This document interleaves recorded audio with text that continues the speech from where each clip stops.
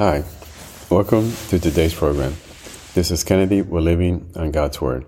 Today we're going to be reading Psalm chapter 65 from the Jesus Bible, NIV edition, review key takeaways, and end our session with a prayer. For the director of music, a Psalm of David, a song. Praise awaits you, our God in Zion. To you our vows will be fulfilled.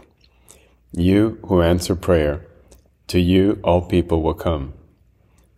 When we were overwhelmed by sins, you forgave our transgressions. Blessed are those you choose and bring near to live in your courts. We are filled with the good things of your house, of your holy temple. You answer us with awesome and righteous deeds, God our Savior, the hope of all the ends of the earth and of the farthest seas.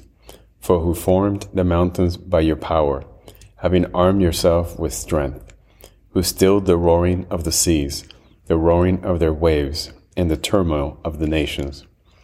The whole earth is filled with awe at your wonders. Where morning dawns, where evening fades, you call forth songs of joy. You care for the land and water it. You enrich it abundantly.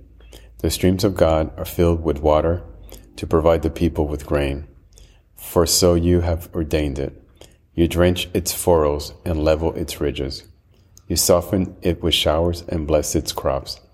You crown the year with your bounty, and your carts overflow with abundance. The grasslands of the wilderness overflow. The hills are clothed in gladness. The meadows are covered with flocks, and the valleys are mantled with grain. They shout for joy and sing.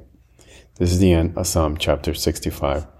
So here again, another song from David to his God, praising him as the Almighty, and just praising the earth and the nature and everything that was created by God, all of its creation.